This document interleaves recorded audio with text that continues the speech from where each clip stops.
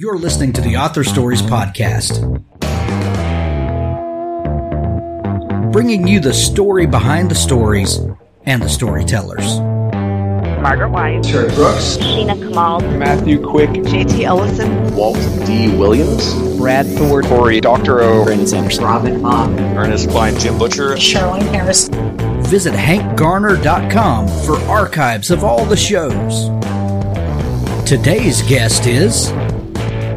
Well, thanks for joining me again for the Author Stories Podcast, where I bring you the story behind the stories and the storytellers. Today, I am super excited to have Leora Krieger on the show with me. She has an amazing new book, and it's out available everywhere now. It's called Do Not Disclose, a memoir of family secrets lost and found. And I'll tell you what, if you love historical stories the way I do, and the added aspect that this is a memoir and this is a personal story about Leora's journey to reconnecting with her family and finding things out. You're going to love this book. This needs to be on your to-be-read pile sitting by your favorite reading chair. This is something that you won't want to miss. Welcome to the show, Leora. Well, thank you, Hank, and so happy to be here on Author Stories. I am This is so happy to wonderful. have you. Leora, we begin each show with the same question, and that question is, what is your first memory of wanting to be a writer or storyteller? Oh, goodness. Well, it is really far back there. I think I started, as soon as I learned to write a little bit. I think I was already 7 or 8 years old, and I started writing little poems and, little short poems. And I call them micro autobiographies because, how much can you write about yourself when you're 7 years old? But it was really something very special to me. And I don't know where that came from. But I think I've always wanted to be a writer. So, you took the natural path that people who say that they always wanted to be a writer. You went through juvenile court and became a juvenile court judge. That's what all writers do, of course. Um, well, I love to hear about people's circuitous route that they take and what brings them back around to writing. So first off, what was it that drew you to the law? I really fell into the law. I never thought I would be a lawyer. I never in my wildest dreams thought I would be a judge. But I kind of fell into it. I wanted to go into journalism, but I ended up applying to law school, and I got in. It was a career. It was something that felt safe for me. So I pursued it. And my mother always told me, Leora, you got to have a profession in your pocket. So I followed her advice. And, there's a lot of reading that you have to do in law school and as a Sure. lawyer. And then I also fell into the whole world of judging, which was my happiest place as a lawyer, because as a lawyer, you really have to advocate for one side only. But as a judge, you can really kind of sit in the middle and work out solutions. And that was the best part of being a judge. I love that. So at what point did writing and you've published a couple of fiction books before you published the memoir. So what was it about storytelling that came back around to you? Well, I always wanted to come back to writing. But life interferes. Sure. And got married, had 2 children, was working full time. And I always, longed to go back to writing, but I'd never written anything more than 5 pages in my life. And it was at the time that I found out about my family secret that actually released me to go back to my roots. And it took me a while to sort of sort out how I felt about things, but I finally decided that even if I can only carve out an hour a day, that I would go back to writing. And I remember this distinctly. We had this little tiny ranch house with not much room, and I carved myself out like this little desk between the washing machine and the wall. and that's where I started writing, because it became very important to me to return to my roots. So let me ask you this, Leora, when that desire became so overwhelming that you have to, notch out a place to work, was the desire for you to, there's stories that you need to uncover and tell, or was there a particular story that was nagging at you? Was there a character or, maybe a plot that you were thinking about that you needed to see where this was going to take you? I think there was this one story in my head, which has been rumbling about in my head for many years, but I couldn't tackle that first. And so I started writing this book called First the Raven, which really had nothing to do with me specifically, but I like the story. It sort of came out of my juvenile court experience with parents who were having issues with their children, and I just made up a story about one such family, an immigrant family that came to Los Angeles, and they were having issues with their one daughter, and how their issues, really the parents' issues, impacted on the daughter. So that's I sort of, when you talk about circuitous, Hank, I Sure. think I am the queen of circuitous. I've heard some pretty circuitous stories, let me tell you. I think we just, we roam around in circles sometimes as writers until we get to the right place. We make many left turns until we get to what we really, really want to write about. Well, one thing that I like to think about, Leora, is that, and this is by no means meant to diminish anyone's experience, especially anyone's youthful experience. So listeners out there, please don't take it that way. I'm not disparaging anyone for their youth, but there is something that happens. That along the way, as you pick up life experience, as you travel the paths that your life takes you on, you collect stories, you collect interactions with people, and one of the biggest piece of writing advice that people give a lot of times is that to be a writer you need to read a lot, and then you need to write a lot. And I like to add a third kind of leg to that stool, and I think that you need to talk to a lot of people. You need to understand how people communicate with each other. You need to gather people's stories, and some of that just comes with kind of traveling the circuitous routes. Absolutely, absolutely, and also being a acute observer. Sometimes you just have to sit back, and there are a lot of writing tips about you need to write, sit down and write for an hour a day, 2 hours a day, whatever. I also think that you need to just sit back and think. Yes. And watch, sit in a cafe and look how people are interacting with each other, overhear their conversations. This is part of writing too. It is. Yeah. It is, and so often, because we're so performance minded, that if we're not tapping the keys on the keyboard, we're not writing. Well, sometimes gathering those and absorbing, human experience, that's writing too. Absolutely. Yeah. And there's times when you shouldn't be writing at all. Right. You need to take a break from it and just sort of absorb whatever you're absorbing and then go back to it. I have many periods of time where I can't put 3 words on a page. Yes. I think a lot of people are shaking their head like, yes, yes. I understand that. Well, after that first book, first The Raven, then you published Keep Her. What was the story behind Keep Her?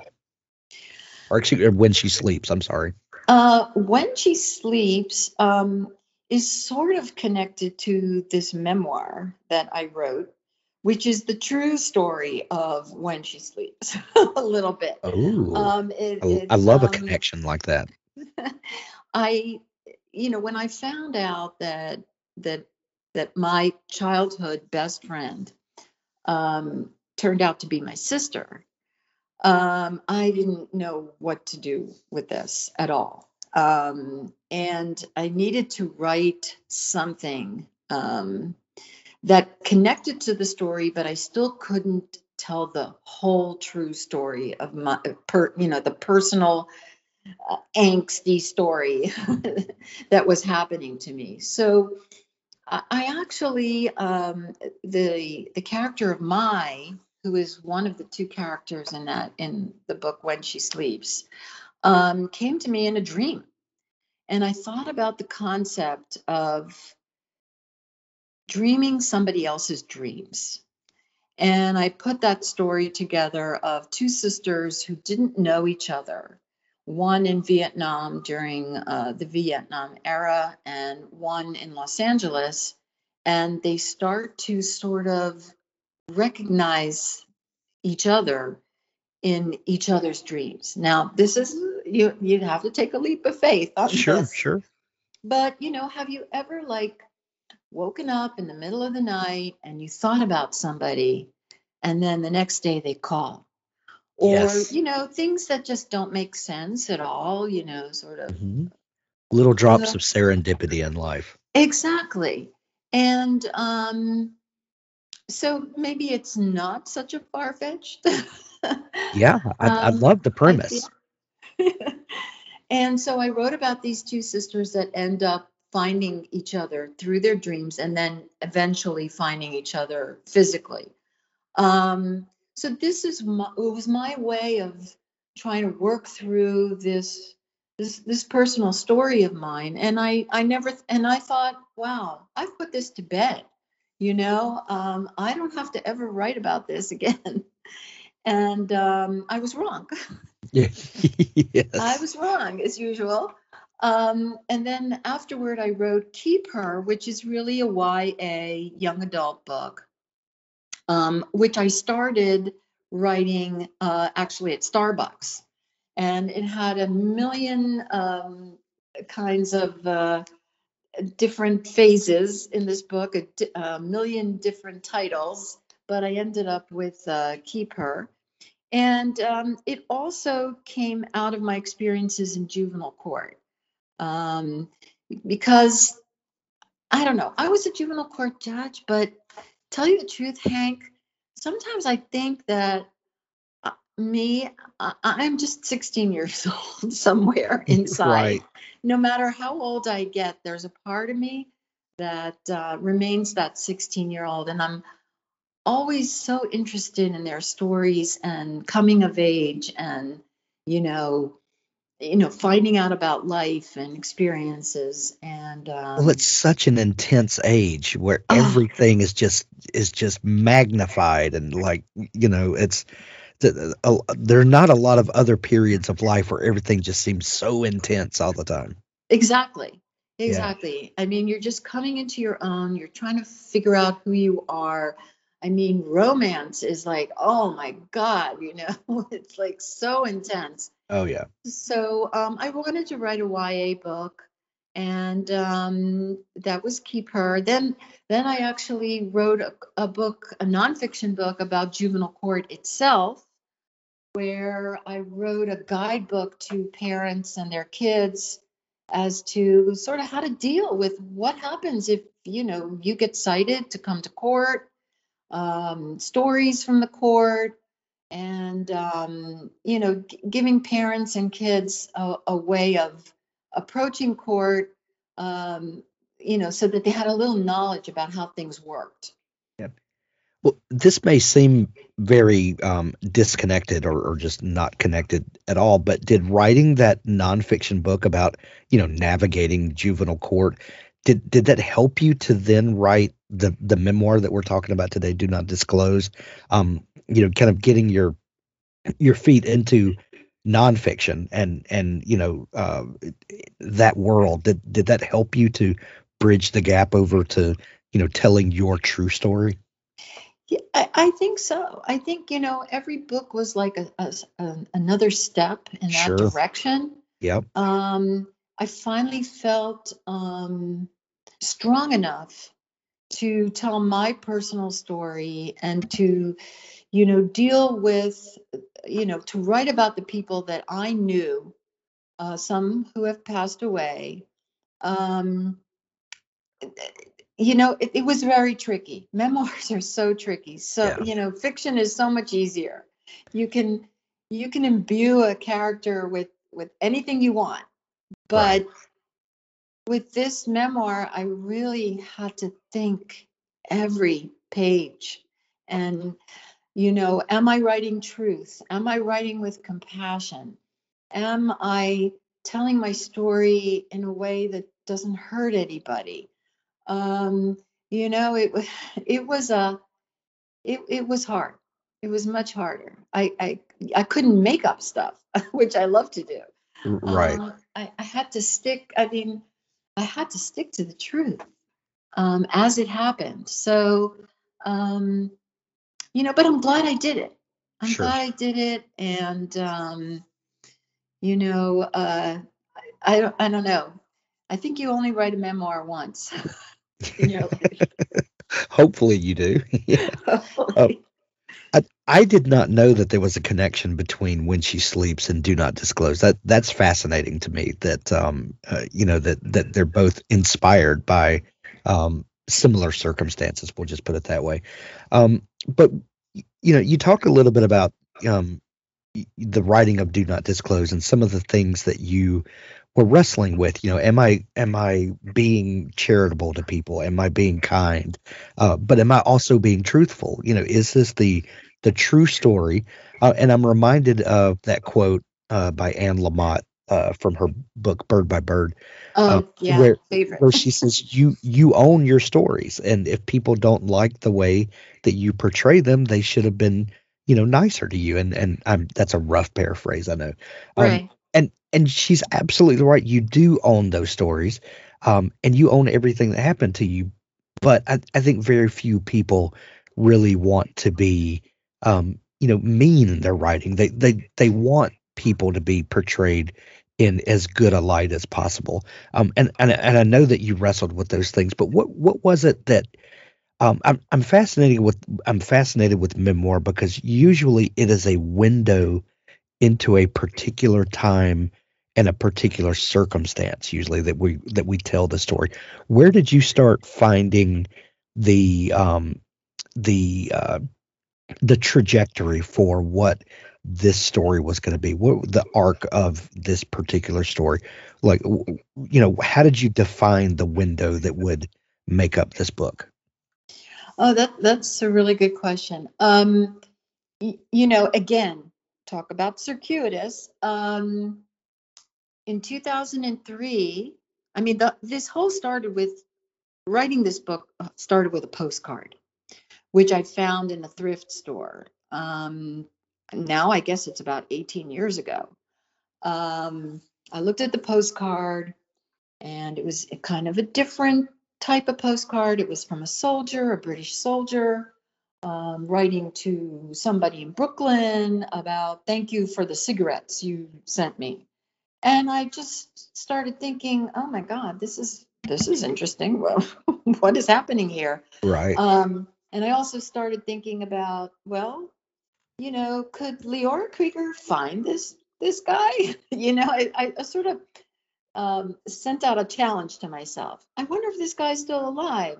Could I find him? Is whatever in my love for nerdy research. So I spent a year looking for him. The internet wasn't as robust as it is today. And so it took me a year with the phone calls and archivists and graphologists and snail mail and you name it. I threw it into this research, and I found the actual person who wrote this postcard and decided that it no longer belonged to me. And I went to England to return it to his family because he had passed away years before. And I found out about his story, and this family welcomed me with open arms. And it was like an experience. I journaled for, 5 journal books, full of stuff. And at the very end of the last time I saw the brother of this soldier, he said to me, "Oh, well, did you ever research your own family?" And I looked at him and I said, "Oh my God, I haven't." And he said something really interesting. He said, "Sometimes you have to make a left turn before you go on the right road." And that just hit me on the head like a hammer. And I started researching my family and started trying to understand my father's life and his Holocaust roots. And mind you, all during this year of research, I never understood, because I'm slow, I think, how does this postcard story connect to me, Leora? There were no obvious connections. And I finally started to realize that this kickstarted me to really tell my true story. That it was so much easier to poke into a stranger's life and understand his life rather than me face the music and write about my own life in a true way. So, and then it took me another 15 years to really connect and intertwine the stories and figure out how they really connected. So there it is. That it was sort of born in 2003, had a long gestation period, and finally was birthed a week ago. Authors, I have a fantastic new service to tell you about. It's called PubSite. PubSite is a service to help you build your very own website, your home on the web, where you can promote your work and give your fans a place to connect with you. PubSite is a website platform that allows every author, regardless of budget, to have a great-looking professional website developed by the book marketing professionals at FSB Associates. PubSite is the new, easy-to-use DIY website builder developed specifically for books and authors. Whether you're an author of 1 book or 20, or a small publisher, PubSite allows you to build, design, and most importantly, update your website pain-free. No need to be dependent on a designer or webmaster to make a small but costly change to your website. Save the money and do it yourself. PubSite is the best platform for authors because it's a book-centric platform. PubSite was built just for authors and small publishers. Every design, feature, and layout is book-centric. They have customized designs for you to use. It's easy to build. No coding or HTML is necessary to create a stunning, professional-looking website with all the features you want. Get a custom domain name, yourname.com. It's simple to update. You can add all of your books, add a blog and a book tour, sell from any retailer, manage your email list and social media, and even do e-commerce. Build your website with a 14-day free trial, then pay just $19.99 per month, which includes hosting. And we offer packages starting at $499 to set up the website for you. Pub-site.com, the place to help authors find their home on the web.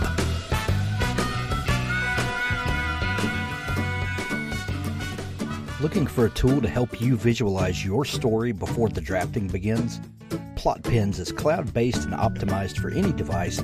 There's nothing to download. From the new writer who isn't sure how to tell their story to the veteran who can increase their productivity dramatically, we've had experienced writers lay out a detailed structure for several novels in a series in a matter of a few days. The app takes you through 4 steps of the process: the concept or log line. Make sure you have a solid concept that you can keep coming back to throughout the process. The outline, 12 beats and 3 acts, each has a description of what should be happening with examples. The board, 40 cards. We take the 12 beats and add sub-beats to those, breaking it down even further and being very specific about what should go into each. These also have examples and descriptions. Right. We take those 40 cards and turn them into a to-do list. For a 50,000 word book, it's about 2 cards per chapter roughly. We have a beautiful editor built into the app. You can export your manuscript to a PDF anytime with the click of a button. Let Plot Pens help you visualize your writing project. Use code HANK10 to get 10% off Plot Pens. PlotPens.com. Wow. Speaking of your father's Holocaust story and all of the things that you started uncovering, how much of that did your family discuss? I've talked to several people that were children of Holocaust survivors, and I get varying kind of stories of how they dealt with it. Some people were very upfront and told all the stories. Other people, gladly put that in the past, walked away from it, and wished to never talk about it again. Where did your family fall on that spectrum? Well, I think sort of in the middle. I sort of knew his story and the fact that he was saved by what they call a righteous Gentile, a professor at the university who put him somewhat like Schindler's List, a list of people to come and work for him. So he wasn't sent to any death camps.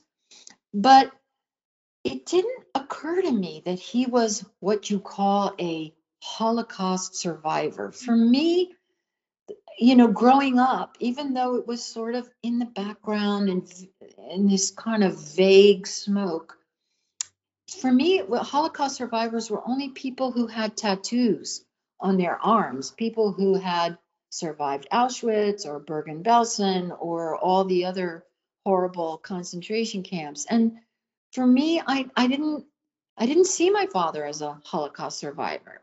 And I didn't know the exact story. And it just sort of passed me over in a way which, I wish now I had asked him more questions. But I think he did want to go on with his life, and he wanted to forget all of that. And he was lucky. And I think that also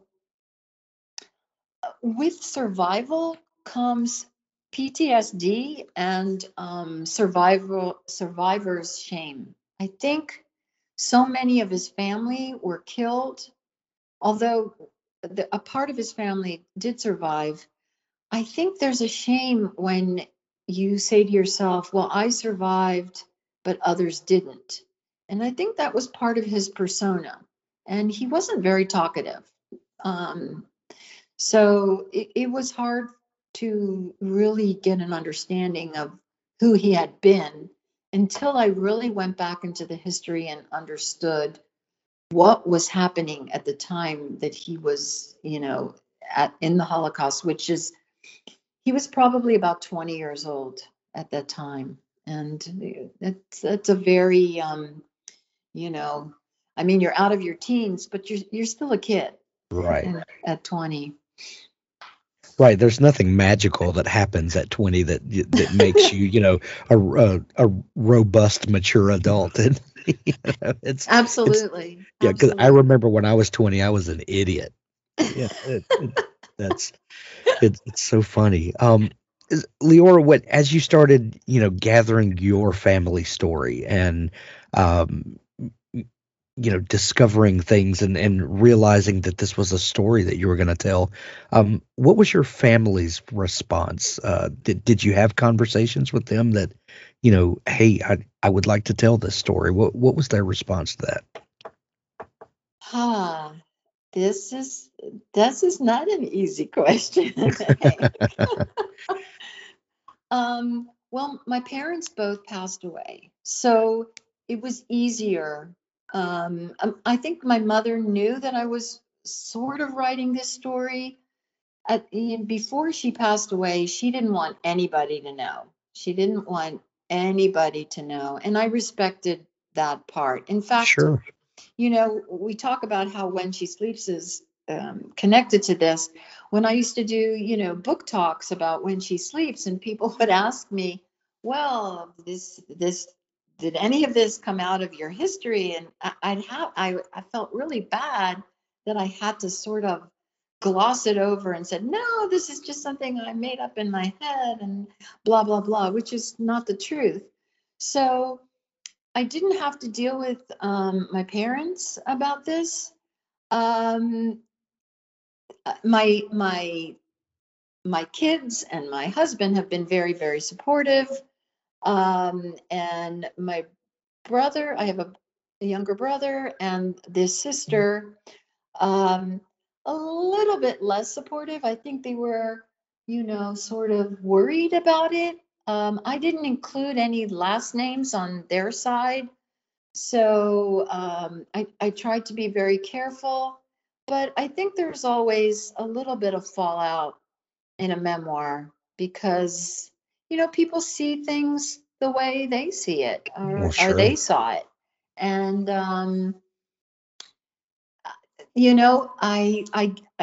I give them leave to do that.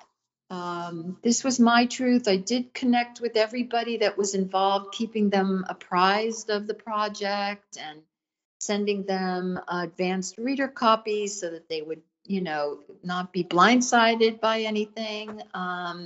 And I really think that I tried to be careful to describe not only the bad, but the good. Absolutely. Well, this is an absolutely fascinating book. I love the window into your family's life that you have given us. One thing that I would love to ask you, Leora, is when someone picks up a copy of Do Not Disclose and they make it through the book and they close that back cover, what do you hope they're left with? I hope that they're left with hope because, we can get through a lot of things in life. And, there are worse things that happen to other people than happen to me. I just look at this as a journey. And I think everybody can find their own way to redemption. For me, this was at the end of the book, I traveled to Niagara Falls, which is sort of a gesture to my past.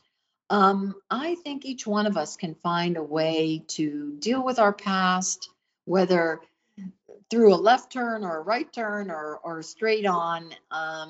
We all have, I think every family has a little secret somewhere hidden around. And, but I think, we human beings, we're smart, we're tough, and we can get through it. And there is always a way to get through it. Find your own way. Absolutely. The new book, Do Not Disclose, a memoir of family secrets lost and found, is available everywhere now. We're going to put links to it in the show notes of this episode where you can grab it in Kindle edition or paperback. However you prefer to read, you can go grab it today or go visit your local bookstore.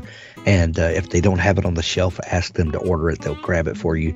Leora, this has been so much fun chatting. If people are just discovering you, where can they find you online if they want to dig into all the great stuff that you do? Well, I have a website, which I try to update as quick as I can. It's www.leorakrieger.net. And I do a lot of photographs on Instagram, and I have a Facebook page. So I try to connect, and I love hearing from people. I love answering emails, and I've connected with people all over the world on this. And please connect with me. I love it. I want to hear your stories too. Excellent. We'll put links to your website and your Instagram and your other social media in the show notes as well. Leora, thank you so much for taking time to come on the show. We're going to send everyone to pick up a copy of Do Not Disclose. Thank you so much, Hank. It was a pleasure speaking with you today. And we'll cut it right there. That was fantastic, Leora. Thank you so much. Thank you. You have the greatest voice. You just made me feel like really we were sitting on the couch. I love it. Hey, thank you. Thank you. That means a lot. When we release this episode next week, I'll send you a link to it and we'll promote it everywhere. Wonderful. You are really doing a wonderful thing for us Well, us thank little you. authors out there. It takes all of us, So I'm happy to do it. And thank you for being so generous with your time. Absolutely. Thank you so much. Have a wonderful weekend. Take You care. too, Leora. Bye-bye. Okay. Bye-bye. Wargate Books presents Hit and Fade, Forgotten Ruin, Book 2, by Jason Anspach and Nick Cole. Narrated for you by Christopher Ryan Grant. Chapter 1.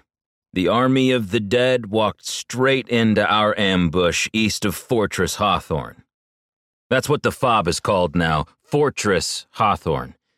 Despite it being officially known as Forward Operating Base Hawthorne, as was originally intended when the 50 detachments of various special operations groups came forward through time from Area 51. A one-way mission to save Western civilization from a rampaging nanoplague destroying the very fabric of said civilization. Apparently, we overshot the temporal insertion point and stuck the landing. Sorta. About 10,000 years too late. Said civilization is now basically something straight out of Tolkien or Dungeons and Dragons, which we've all now gotten a lot more familiar with thanks to our resident expert and fledgling hedge wizard, the infamous PFC Kennedy. But the Rangers just call it the FOB. The first of our explosives to ruin the leading elements of the army of the dead advancing on us, Claymore Mines, the recaptured forge back at Hawthorne, had cranked out in the weeks after we'd retaken it from King Triton, were fired by Ranger Sergeant Kang down there with the Scouts and Captain Knifehand's assaulters.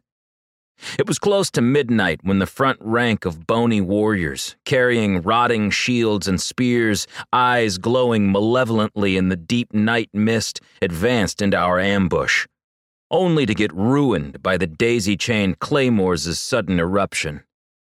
Above us, a cloud-shrouded moon cast a wan yellow light over the battlefield. The night was hot, and spring was coming on full now.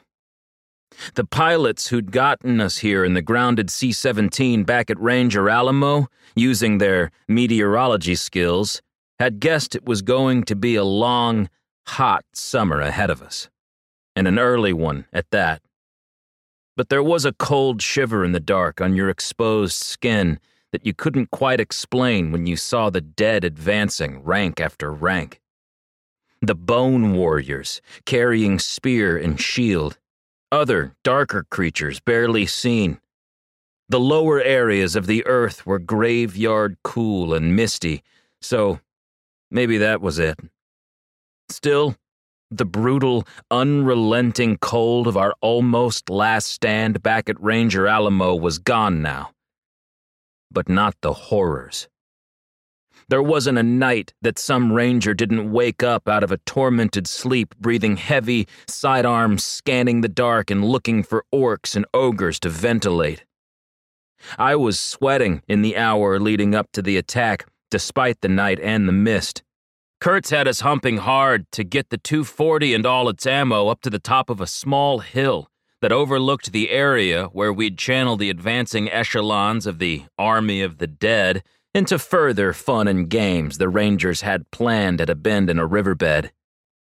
If the approaching army of the dead continued on their current course track, they'd enter it for a brief period. It was decided by the captain we'd kill them there. And I was sweating. Not because of fear. No, not at all. "Firing," whispered Sergeant Kang over the comm as he detonated the mines. And 8 daisy-chained claymores spat thousands of steel balls all across the front line of what even I was still finding it hard to believe I was seeing through my night vision device. Skeletons. Warrior skeletons.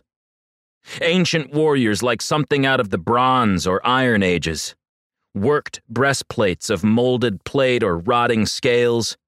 Green and tarnished, stamped with the markings of fabled armies fallen in battles long, long ago. Leather cuirasses on some, rotting boots, helms with broken horns, missing teeth, tattered leather kilts, beads and charms dangling from bone wrists, enigmatic holy signs and primal torques black with grave dirt, or from a funeral pyre long ago on some forgotten battlefield far from here, draped about the spine where the throat should be, where it rises to connect to a bone-white skull that seems filled with malevolent purpose and diabolical intelligence, malignantly so. Walking skeletons like something out of a Ray Harryhausen clay model Sinbad epic from the 1960s. Above, the sliver of moon gave enough light to strengthen our NVGs, making the night vision devices perform exceptionally well as we sprang our trap and watched the advancing elements get rocked by our initial high-explosive opening bid in the game we were about to play. The air was still and hot in the moments before the fight began as we lay there in the tall, sharp grass, waiting for it all to go down. I was thinking a hot cup of coffee would be nice about now, except my canteen only had cold coffee I'd brewed during the long, silent, and windy afternoon of preparation. Still, I was happy knowing I had some, rather than none.